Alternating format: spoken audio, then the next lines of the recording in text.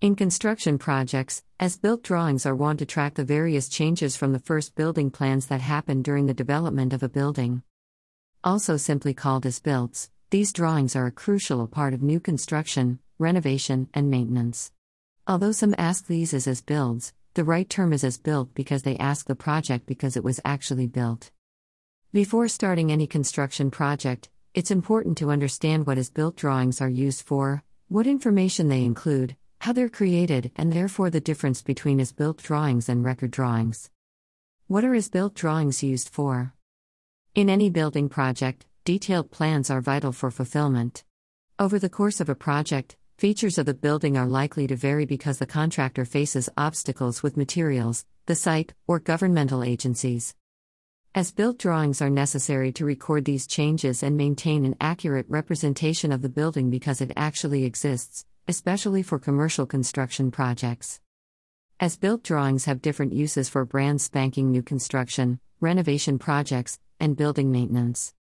New construction. When constructing a replacement building that previously existed only on paper, contractors will face numerous challenges and must adapt their building plans in response. These drawings record these changes while construction is occurring in order that an accurate drawing of the building exists when construction is completed. Renovation projects. Before starting a renovation project, it's important to possess an in-depth understanding of the building because it currently exists. Therefore, working with up-so-far drawings is important for a secure and efficient renovation.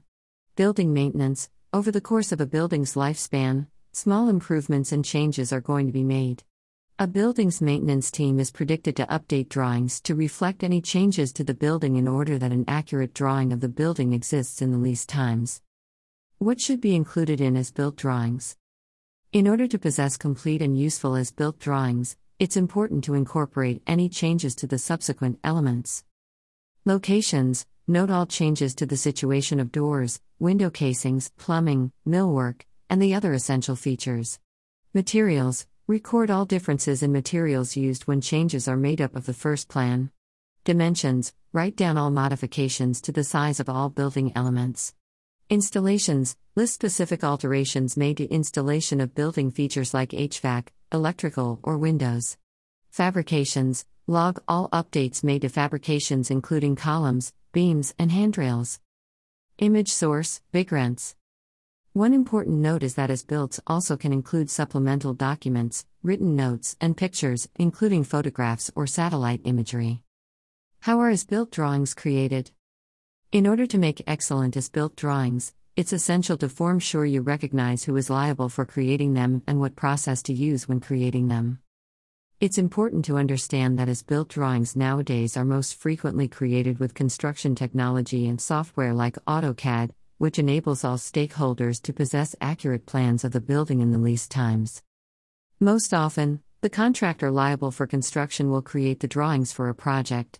Although an architect may sometimes be involved, this is often less common, as they're not on the project to date or oversee the building process.